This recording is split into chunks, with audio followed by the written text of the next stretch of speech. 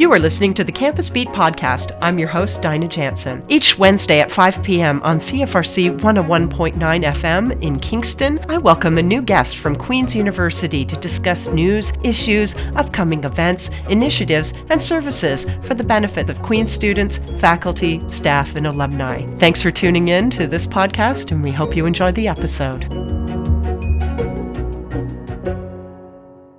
Good afternoon, everyone. It is now 5 o'clock here at CFRC 101.9 FM, and you are listening to Campus Beat. And I have the great pleasure of welcoming Mr. Corey Pash, a PhD candidate here at Queen's University in Political Studies. Welcome to CFRC and Campus Beat today. Thanks for having me. It's a pleasure to be here. Absolutely.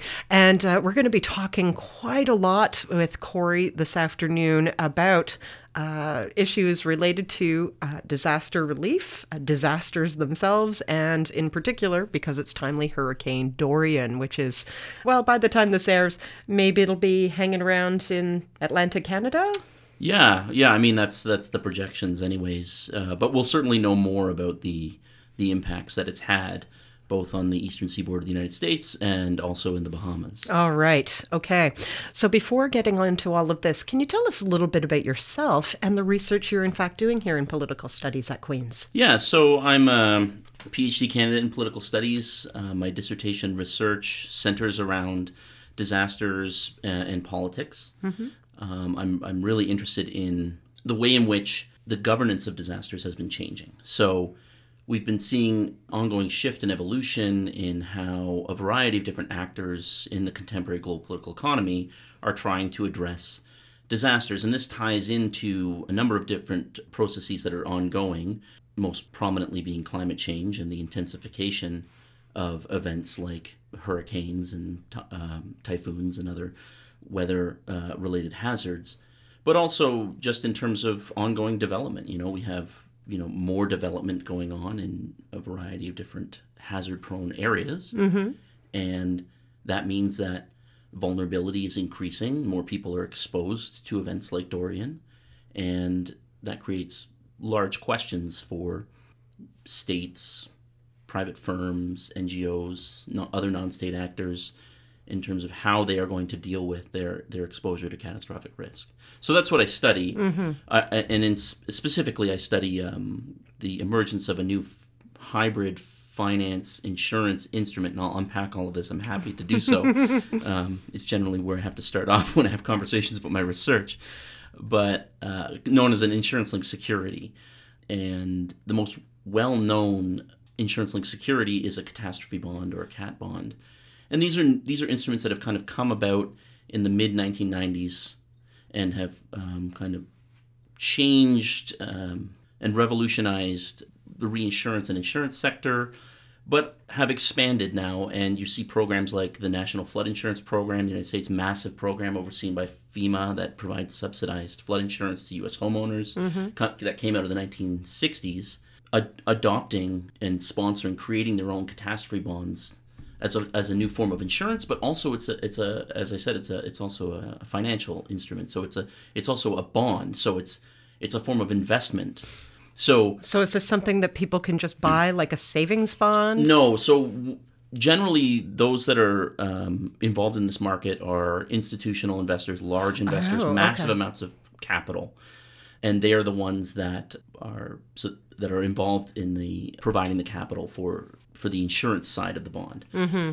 But yeah, I'm happy to talk a little bit about that right now. Yeah, if you'd like. Please do.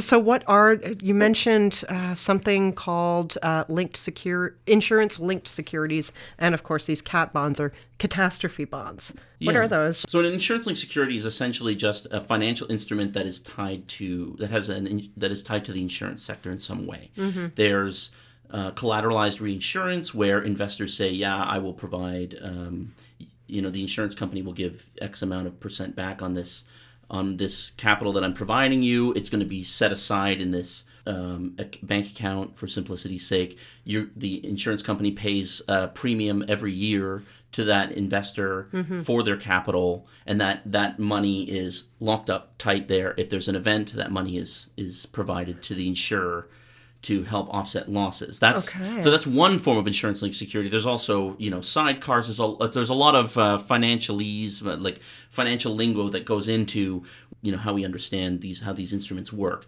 Catastrophe bond is I'd say the most dynamic. It's seen the most growth in the sector.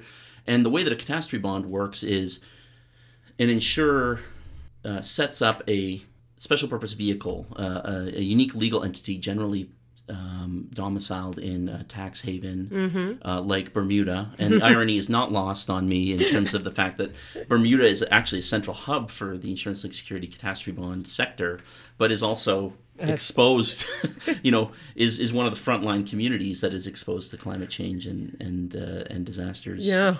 But essentially that SPV orchestrates the creation of the bond. So, for example, an insurance company might be looking for X amount of reinsurance coverage that protects them against some of their exposure because they have a bunch of policies against wind or storm surge or what have you.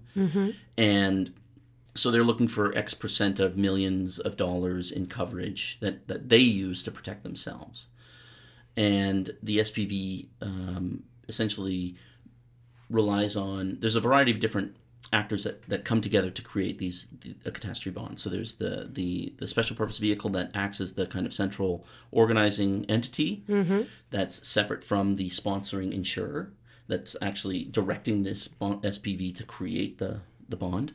There's also special scientific organizations, companies, firms that produce a variety of different models of the risk that they're trying to address. So if the insurance company is seeking to launch a bond that protects against hurricane risk, that scientific modeling agency, that's what they are, scientific modeling agencies, will create a variety of different scenarios. Like I'm talking like hundreds or thousands of scenarios to try and calculate the chance of that particular risk that they're protecting themselves against, because that information is then used to set the targets or triggers of the bond.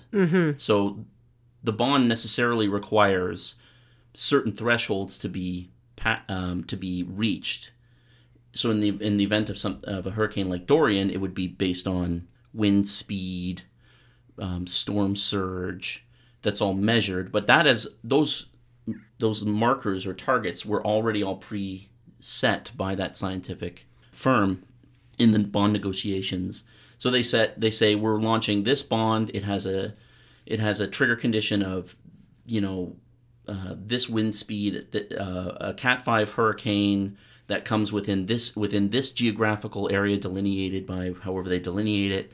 We are offering this number of shares at this return rate that's going to your coupon payment on the bond.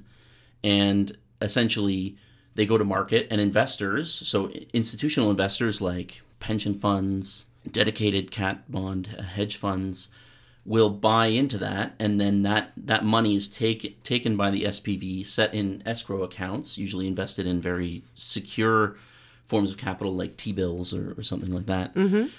And the bond covers a certain period of time. So it's generally 3-year period is the industry standard, although there's been experimentation over, a variety of different time frames.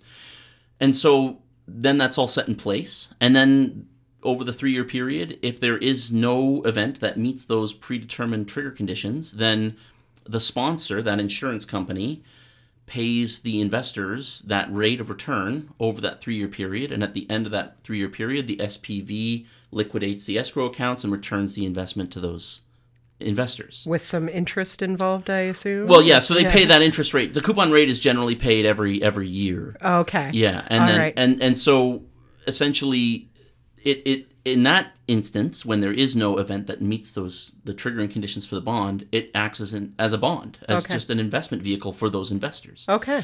So this is really interesting. Right behind the scenes, there's a lot of business going on. Yeah, absolutely. And I'm happy to get into that as well. There's actually a phenomenon known as live cat trading.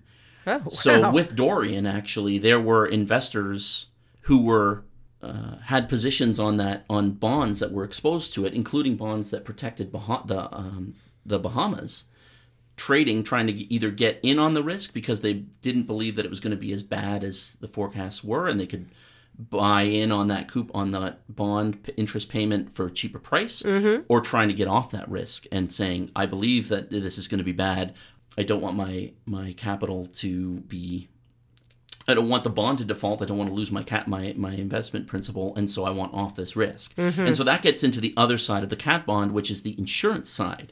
So in the event of that, during that 3-year period, just to go back to that explanation, if there is an event that meets those predefined triggers in the bond contract, then what happens is the SPV liquidates those escrow accounts, and instead of transferring it to the investors, it transfers it to the sponsor, to that private insurer, or in the case of the Bahamas and other states, they transfer it to the government agency that sponsored the bond, and then that money is used as part of the relief efforts. So that's how how an insurance-linked security, and a catastrophe bond in particular, is both a form of insurance and a form of financial investment. So they're hybrid instruments that try and bridge this gap. And they're essentially they've come into prominence since the mid-1990s. They really came. There was some experimentation prior to that to try and get weather-based derivatives and such, but they've really, particularly with Hurricane Andrew in 1992, and then increasing exposure levels. And it's interesting, it kind of matches up to the increasing intensification that we've seen from climate change and weather-based hazards. We've seen a proliferation of these instruments, and so it started off with insurers. And I should say that all of this ties into, I've mentioned the term reinsurance several times, and I just wanted to mention that reinsurance is essentially insurance for insurers. So insurers have a bunch of exposures because they sell a large amount of policies to homeowners for wind or flood risk or what have you.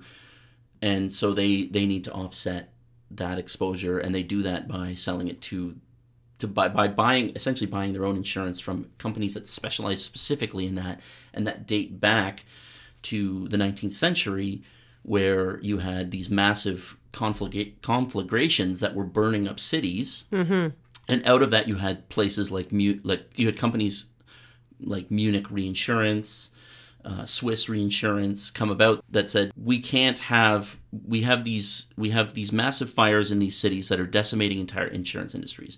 The entire insurance industry is going bankrupt because they have to keep paying So you have out. Insurance company, yeah, exactly. So you have insurance company after insurance company after insurance company folding, and so the way to mitigate that is to spread that risk exposure even further to another tier.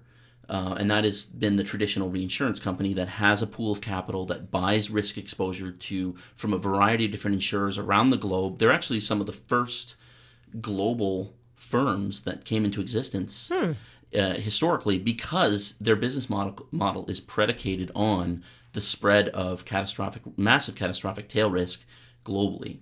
And so one of the things about insurance-linked securities and reinsurance, insurance-linked securities are also known as alternative reinsurance to differentiate them from traditional reinsurance, which is the capital, those firms that have existed since the 19th century that have been operating in this space. Okay. And so when we have events like Hurricane Katrina, $30 billion storms, the capital of traditional reinsurers is sitting right now around $500 billion to $600 billion. We've actually reached a point, thanks to climate change and development, as I was saying speaking to initially, where vulnerability has increased to such an extent that we've reached a point where the ability of the traditional firms that deal with these risks are actually very concerned about their exposure. And so the solution was, well, where can we find even larger pools of capital? Well, that's the global capital markets. Okay. There we're talking about, with Hurricane Irma last year, they were predicting if it hit Miami, it would be a $100 billion storm. Wow. Well, a $100 billion loss on the global capital markets is, that occurs regularly. Mm-hmm. That's not outside of the day-to-day. Mm-hmm. And so while a $100 billion loss is a massive problem for a reinsurance sector that has maybe $500 billion, $600 billion worth of capital pooled together total. Right. It's not the same at the global scale. At the global scale, and so that's where some of the push for that has come from. Okay, so wow, this is really fascinating stuff, and I'm just learning so much from you. Thank you very much. And I think that our listeners are too. These are things that we don't necessarily think about when we look at hurricanes, such as Dorian, making its way up the eastern seaboard right now. And speaking of that too, that particular hurricane, as of today, I understand it's, I'm guessing around Georgia or upper Florida or something like that. What's happening with the storm, and what's its impact been so far, like on not only people, like I understand the Bahamas has been severely hit. Maybe you want to expand on some of that you're aware of too. But then what the impact has been so far on some of the insurance companies that you're talking about. Yeah, so, I just want to position myself a little bit before getting into that. I'm a Canadian academic. I have European descent, and so, I've never been to the Bahamas. I don't have any family there, and I just want to kind of position myself before I start speaking to that, because I'm aware of many excellent pieces that are available. There was just one in the New York Times today that is by an academic who's from the Bahamas that speaks to those impacts from a very proximate position. But in terms of my own understanding of Dorian's impacts, the Red Cross estimates that something like 45% of homes on the islands, like Grand Bahama, and there's one other, Aduma or Adoma, I don't know. Well, there are like 400 islands in the archipelago. So anyway, so they're estimating that there were losses of about 45% of homes, something like some 13,000 houses. Wow. The death toll right now today is 30 individuals, but disaster death tolls are both notoriously difficult to determine and are also highly politicized. Why so? Why are they highly politicized? And why are they hard to determine? Well, because of just if you go and look at certain events, you'll see a variety of different estimates from a variety of different sources, such as Puerto Rico and Maria. Yeah. So for example, you have government estimates. You have estimates from NGOs and other non-state actors like the Red Cross, and they're difficult to nail down because of the kind of disruptive aspects of a Category 5 hurricane, for example. There's also a political aspect to that, in the sense that disaster death tolls are. People play politics with it all the time. Trump is just the latest iteration of that, as odious as he is. But it has been known in the past to have occurred to both to amplify the death toll, and I'm talking about states that have suffered the event, amplify the death toll in order to try and generate more aid, humanitarian relief. But also it has been done to reduce the death toll. So the government of Thailand did that with mudslides, because they wanted to reduce the views out there in the media and from other states that they had suffered a massive catastrophe, and death tolls essentially speak to their inability to protect their own citizenry. And so it becomes a question of, do we go with a lower figure? In that case, they did, in order to make themselves, to distance themselves from other developing states, or to not seem as vulnerable to those particular events. So because by doing so, they would have that infrastructure, right? And so for sturdy buildings. Well, and that they are developed enough, they are wealthy enough, they don't suffer the types of massive losses of life that other states may. That would be considered part of the developing world or the global south, or however you want to determine it. So there's all of this politics that go around it. That's why Trump, with Hurricane Maria, he was touting the figure, I believe it was 16 deaths. Oh, yes, I remember. Right? So 16 deaths, it all becomes a political game around the number of deaths, because it makes them, his administration and FEMA that are under his direction, that he is directly responsible for, ultimately, seem more competent, seem to have been able to handle the situation, even though the situation on the ground was being mismanaged completely. Although local communities and individuals don't need exterior help to come in. In the aftermath of Maria, individual communities are able to, a lot of that immediate relief and responses can be done through community organizing, and was done in that case. So that's and then there was the report later that year, or the following spring, the NGO report about the deaths, the new estimates on the deaths from Maria, which was something like 5,000 people or something around that, and that's what set Trump off on another Twitter tirade, because again it speaks to that incompetence. You also see that mirrored in terms of the kind of the messaging that was coming out of FEMA in response to Maria, in that, if you look at it, it's all numbers based. It's this many emergency personnel, this many tons of food, this amount of, this many aid package that include this, these supplies. Or the number of paper towel rolls that Trump was throwing. Yes, right, yeah, oh my God. That was awful. Yeah, it really was. But again, it's about, it unfortunately becomes about controlling that political narrative, and not so much about,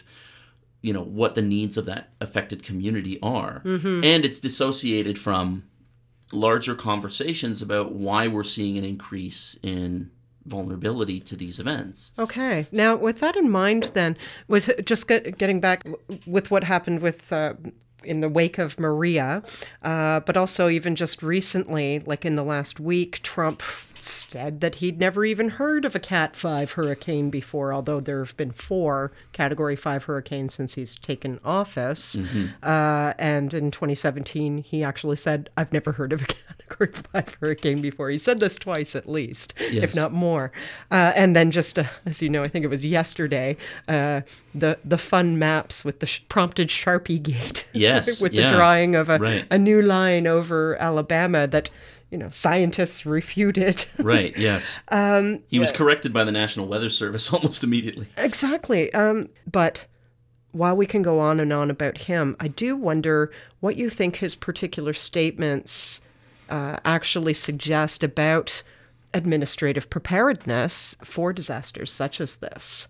If you have somebody who's leading the United States who regularly says he's never heard of a Category 5 hurricane before, what does that suggest? Right. So, I mean, part of it is the fact that, I was speaking to the increasing exposure and vulnerability. FEMA as an agency is, especially in 2017 when we had Harvey, Irma, Maria, we had the massive wildfires in California. And that's 3 hurricanes and the California wildfires. We're not talking about riverine flooding. We're not talking about overland flood. We're not talking about landslides, earthquakes, which, if we want to talk about more about the political aspects of that, fracking has increased earthquakes, and now you have insurance companies and the production of cat bonds and ILS to address earthquakes in states like Oklahoma that didn't have earthquakes or experience earthquakes prior to the expansion of fracking and LNG in the U.S. that now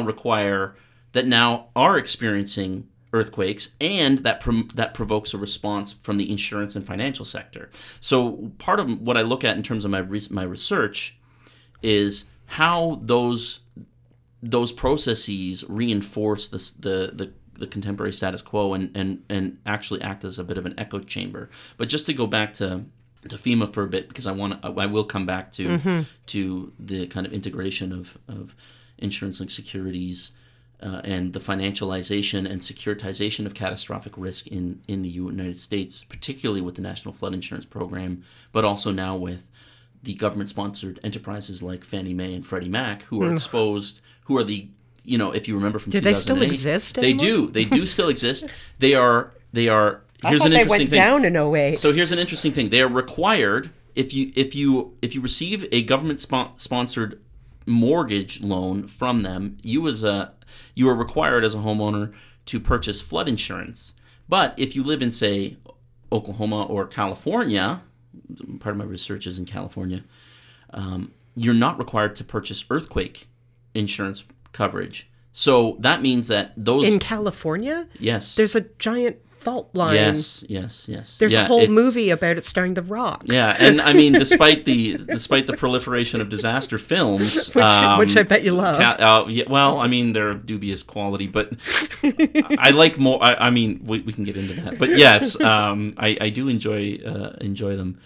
You're not so there's exposure there to the GSEs, yeah, and that's being dealt with in particular ways, including the creation of cat bonds and ILS to address that. But in terms of overall administrative preparedness, FEMA is stretched very, very thin, and because it was moved from its own agency into the Department of Homeland Security in the aftermath of September 11th, another political decision.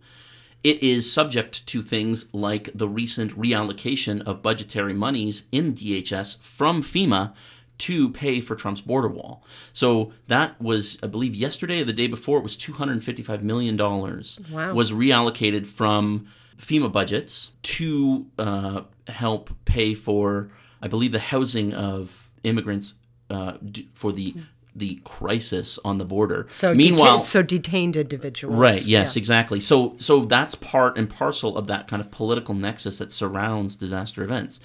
FEMA was actually stretched so thin, that's one of the reasons why it took them a while to get agents to Puerto Rico, because they were dealing with a variety of other disaster events in the United States.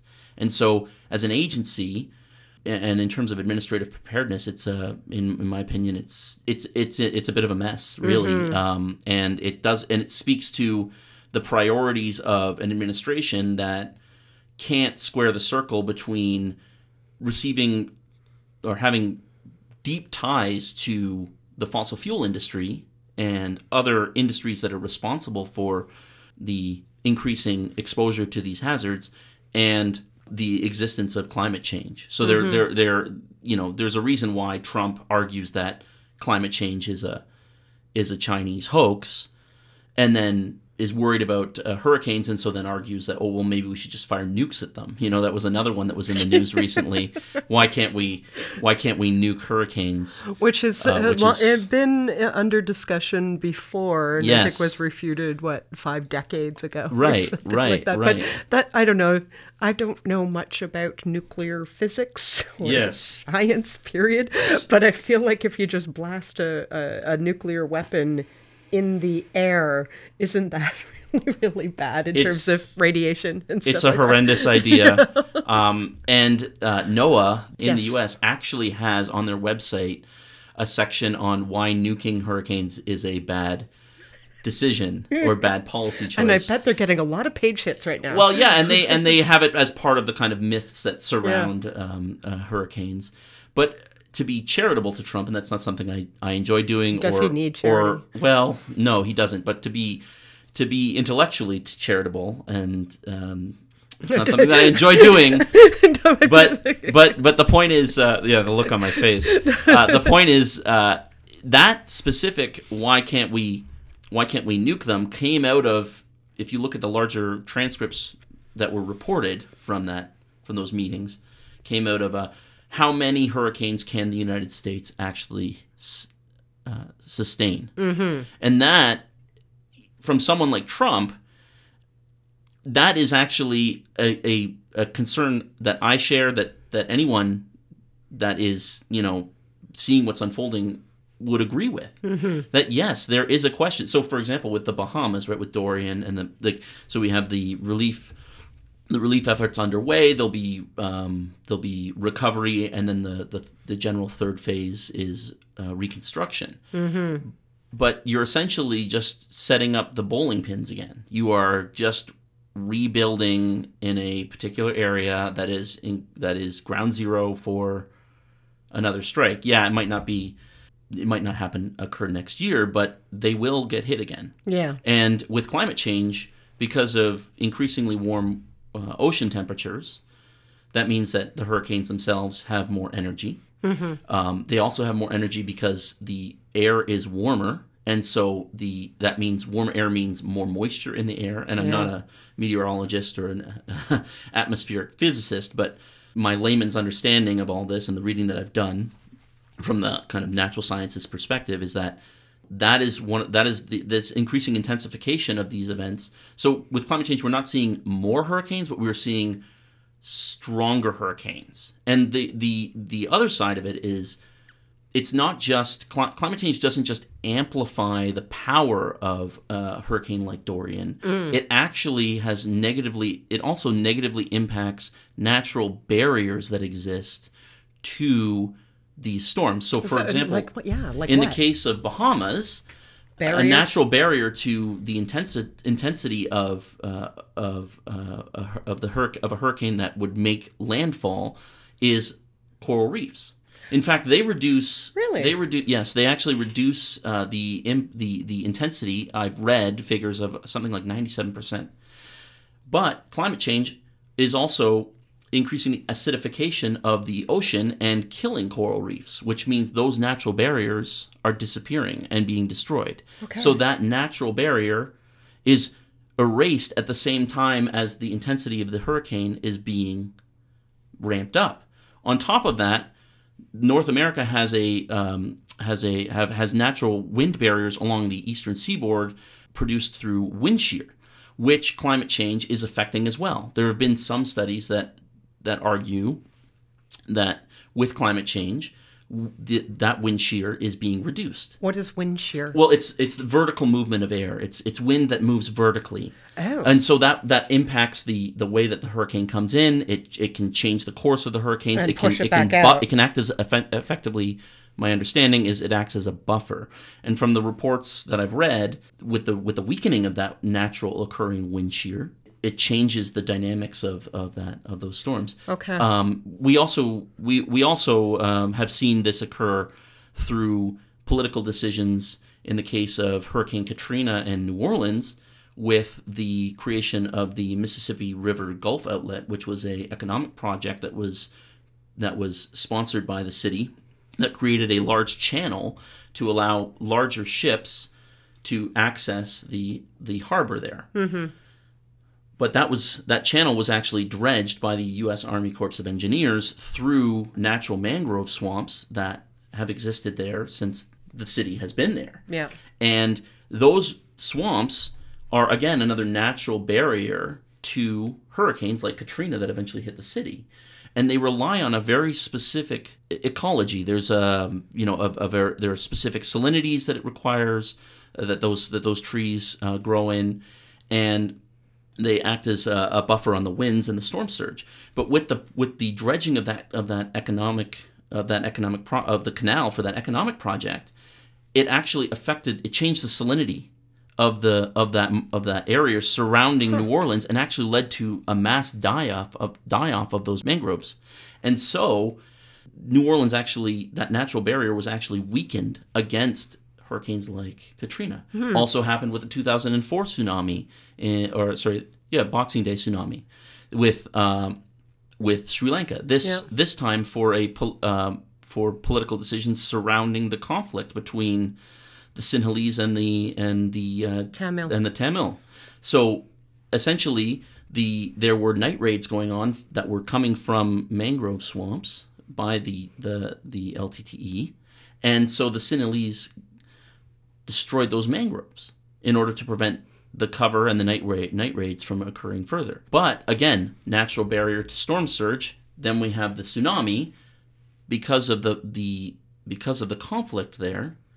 It's changed the way in which that natural hazard plays out. And so these are all concerns and considerations that generally we don't think about. And that's why I say, we need to have a broader understanding and think about how it is that these choices that seem totally unrelated to or totally disconnected from events like Dorian or Katrina or the Boxing Day tsunami, but in reality how they are part and parcel of our relationship with disaster events. All right. So one thing you touched on it a little bit here and there in terms of like priorities, the question of priority, and we've talked a lot about the broad strokes, if you will, of political economy in terms of how disasters are viewed and prepared for. But is there a political geography in terms of relief? When there's actually a disaster, what does it look like in terms of how one community is rebuilt versus how another community might be rebuilt? Yeah. So Does that make sense? Yeah, absolutely. And again, like this is part of these political, economic, social dynamics that surround these catastrophic events. So to riff off of Naomi Klein's disaster capitalism a little bit, Yes. disasters, and there's been a long tradition of this, even far prior to Naomi Klein's work. They're seen as an economic opportunity, right? An opportunity, not just a crisis, but a moment of change, a moment of being able to accomplish things socially or politically that were not previously possible. So, for example, in the case of Katrina in New Orleans, the conversion of the public school system to charter schools that was done in the immediate aftermath of that event, because the unions there that were advocating against it, those individuals weren't out marching. They were dealing with their home that was flooded, their family member that needs medical attention. They've been relocated to a different state, and they're now living in a relief camp. Mm-hmm. So these are all that's one example of the changes that are brought forward. In terms of my own work, just to go back to this type of the securitization and the intrinsic security side of it, it's really pushed as an opportunity for the need to provide to essentially transfer these risks and move them to global capital market investors. So there's kind of this perverse cycle that occurs where you have global capital markets that are responsible for investment in the fossil fuels industry, in the expression of the structure or the contemporary, what we see when we look out at the contemporary global political economy. We have those same actors and forces that are helping to produce climate change through emissions and such, our energy-intensive capitalist economy, but are also reaping benefits on the other side by being able to diversify their investment portfolios into intrinsic securities and catastrophe bonds. Mm-hmm. So there's I come from it, full disclosure, I come from it from a very kind of critical perspective, but and there's a lot of debate about it, but ultimately we're trying to grapple with a situation that's not sustainable. And so insurance companies they're also on the front lines. They're the ones that are exposed. We recently had Bank of Montreal announcing that they were going to be pulling out of insuring climate-related risks here in Canada. Really? And globally. Yeah, because they don't want the exposure. So wow. Part of my dissertation research, I look at specifically the crisis that arose in Florida in 1992 after Hurricane Andrew, and in California after 1994 and the Northridge earthquake.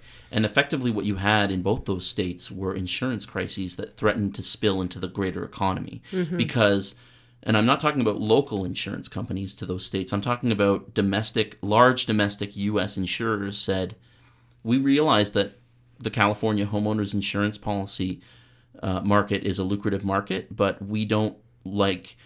After reflecting on the losses that we've received from the Northridge earthquake, we don't want to provide homeowners insurance to California anymore. So that's not just, I can't get an earthquake policy. That's Farmers doesn't want to sell homeowners insurance. And then that becomes is a bank going to give you a mortgage for a home in California if you can't get homeowners insurance? No, they're not. So all of a sudden we go from insurance to housing to the greater economy. Mm-hmm. So there have been intrinsic securities, cat bonds, greater pools of capital, diversification of catastrophic risk. It's one way to try and address that, but it's problematic, especially when those same industries and insurers insure things like coal mines, right? So coal mine development isn't possible. Essentially, no economic activity is possible without insurance. Right. If you don't have insurance, it's not going to happen. You can't drive a car, you can't get a mortgage. Exactly, but you can't build a coal mine, you can't build an oil refinery, you can't build an LNG pipeline. So insurance, if you think about it, and this isn't to just aggrandize my own research, but this is fundamental to the way in which our economy operates. In fact, in the Industrial Revolution was only possible with the advent of fire insurance. And fire insurance itself was an invention that came out of the Industrial Revolution because after the 1666 fire, when you have these massive capital stocks that are being used for productive activity, if they can go up like that in smoke, then there's no point in having that concentration of resources, and so you need a way to address that. Indeed, because before that, insurance only really covered ships crossing the ocean from shipwrecks. That's right. Or sinking. Yeah. So that the history of insurance and reinsurance dates back to the 13th century. Yeah. And the willingness of bankers to underwrite their name on the ocean-going voyage. That's where underwriting comes from as a term. Yeah. Hey, I just learned something. Another fun fact. Yeah, so they would literally write their name under the voyage on the contract. They would write their name underneath. They would underwrite the voyage so that they would have their name, the amount of insurance that they were willing to provide, and their expected return.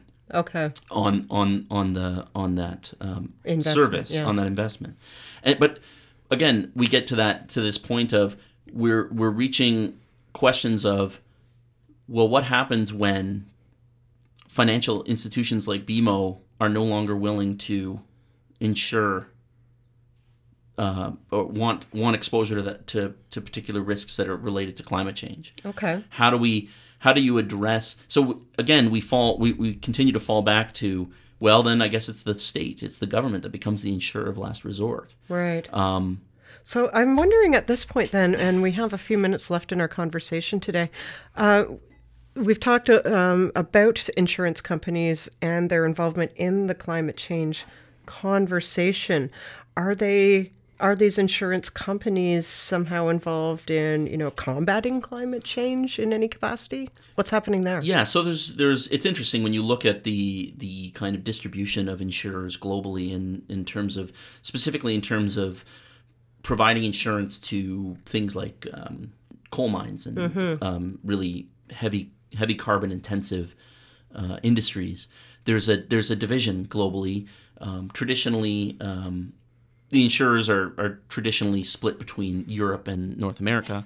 European insurers have been far more progressive in terms of refusing to insure new fossil fuel projects, specifically coal. And while U.S. insurers, unsurprisingly, I suppose, have been kind of dragging their heels.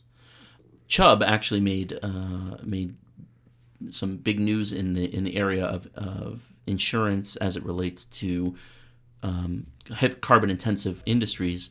Chubb refused has recently committed to not insuring new coal projects, and that's really progressive and great. So at the same time, I said it's very problematic because you have their underwriting and their property casualty, especially for areas that are exposed to events like Dorian and other hurricanes, they're on the hook for that financially, but at the same time they're making money off of insurance policies for carbon intensive industries. And so that's again part of this problem of squaring the circle. The Trump campaign or the Trump administration is also struggling with, in the sense that I suppose you turn to trying to nuke hurricanes when you can't admit or acknowledge for political reasons that it's actually the donors that are funding you, their industries, that are the reason why events like Dorian are threatening Alabama, even though Dorian did not threaten Alabama, in the language of Trump. But it again, we see that with Chubb, we see it with fracking and liquid natural gas production in Oklahoma, in Kentucky.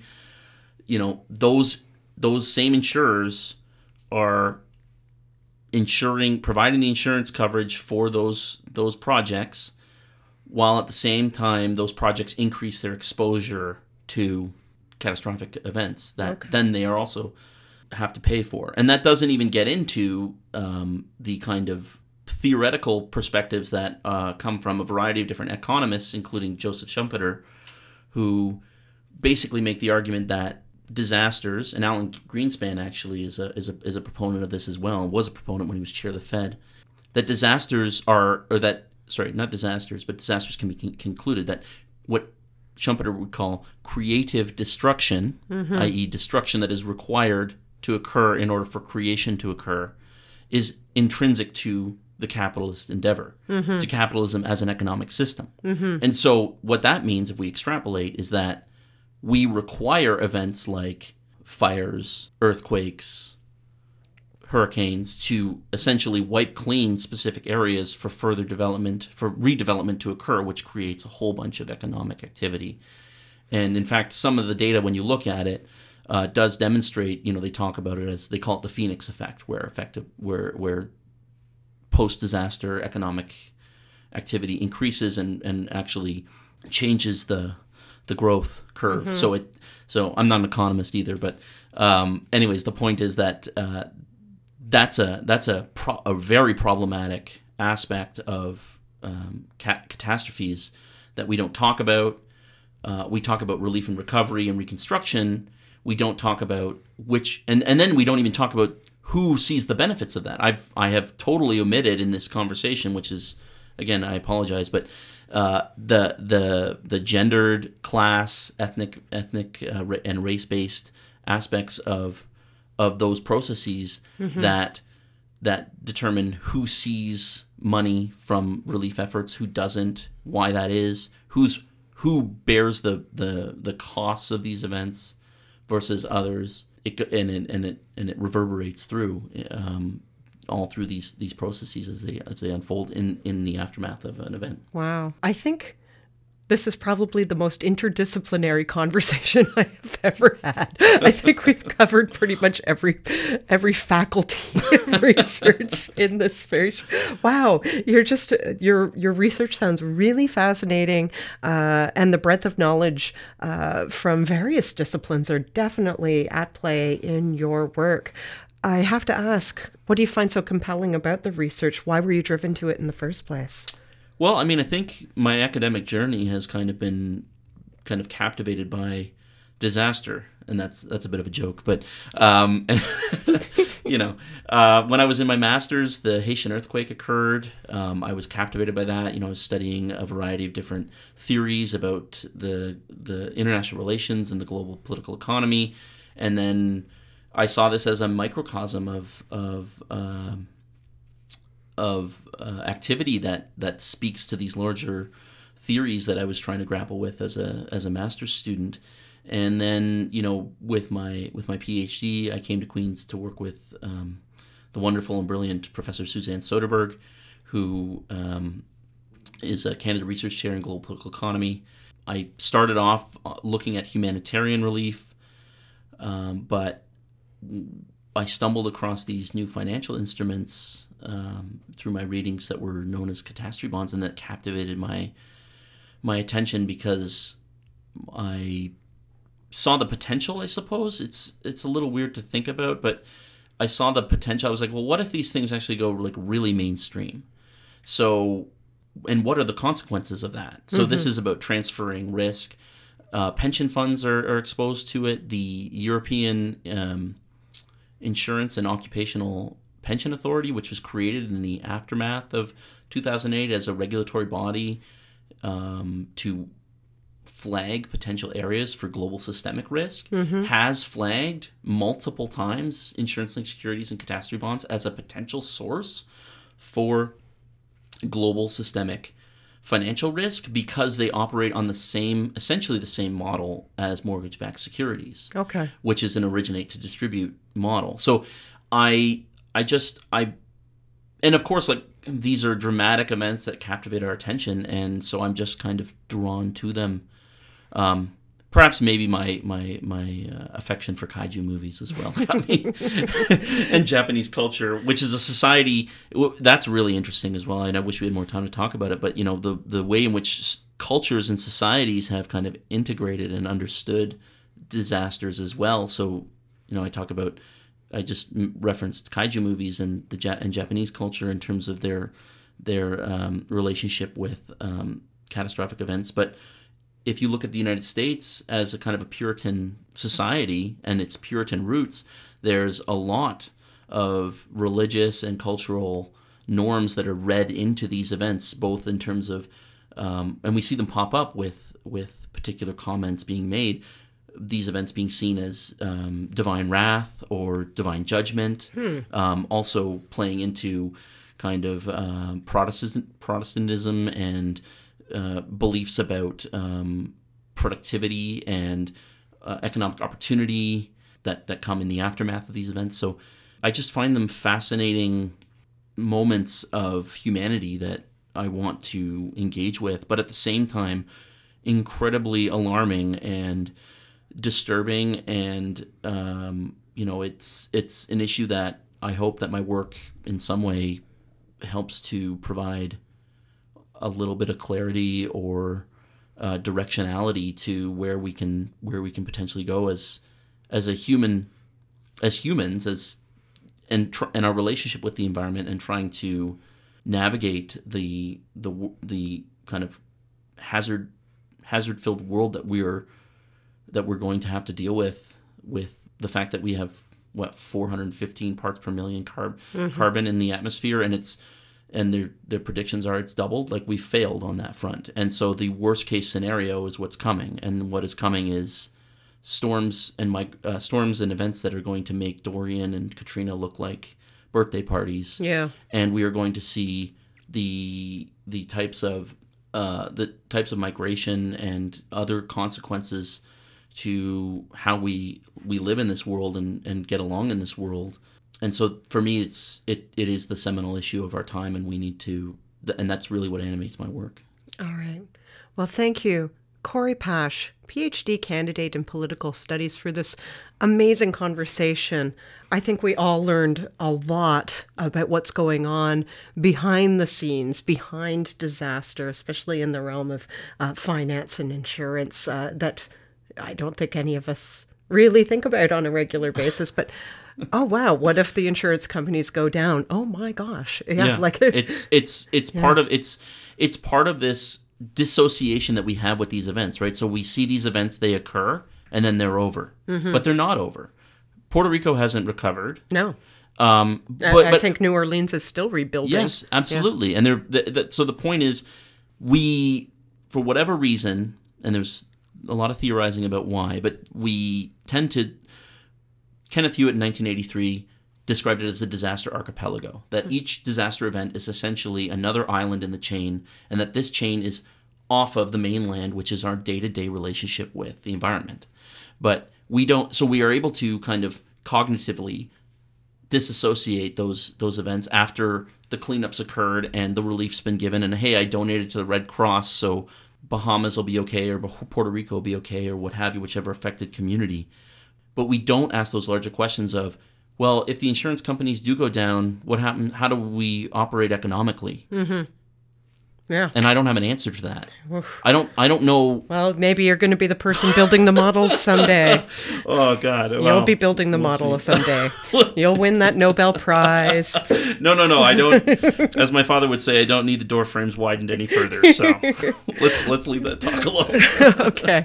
Well, we've got to sign off now, but thank you once again, Corey Pash, PhD candidate in political studies. It's been a real pleasure to have you in the studio today to share with us your knowledge of all of these issues that we sometimes just take for granted because we just see it as a news blip. Yeah, and thanks for having me. It was really a pleasure to be here and to have the opportunity to talk more about my research. You're welcome anytime. All right, thank you for tuning into Campus Beat, and we'll see you next time.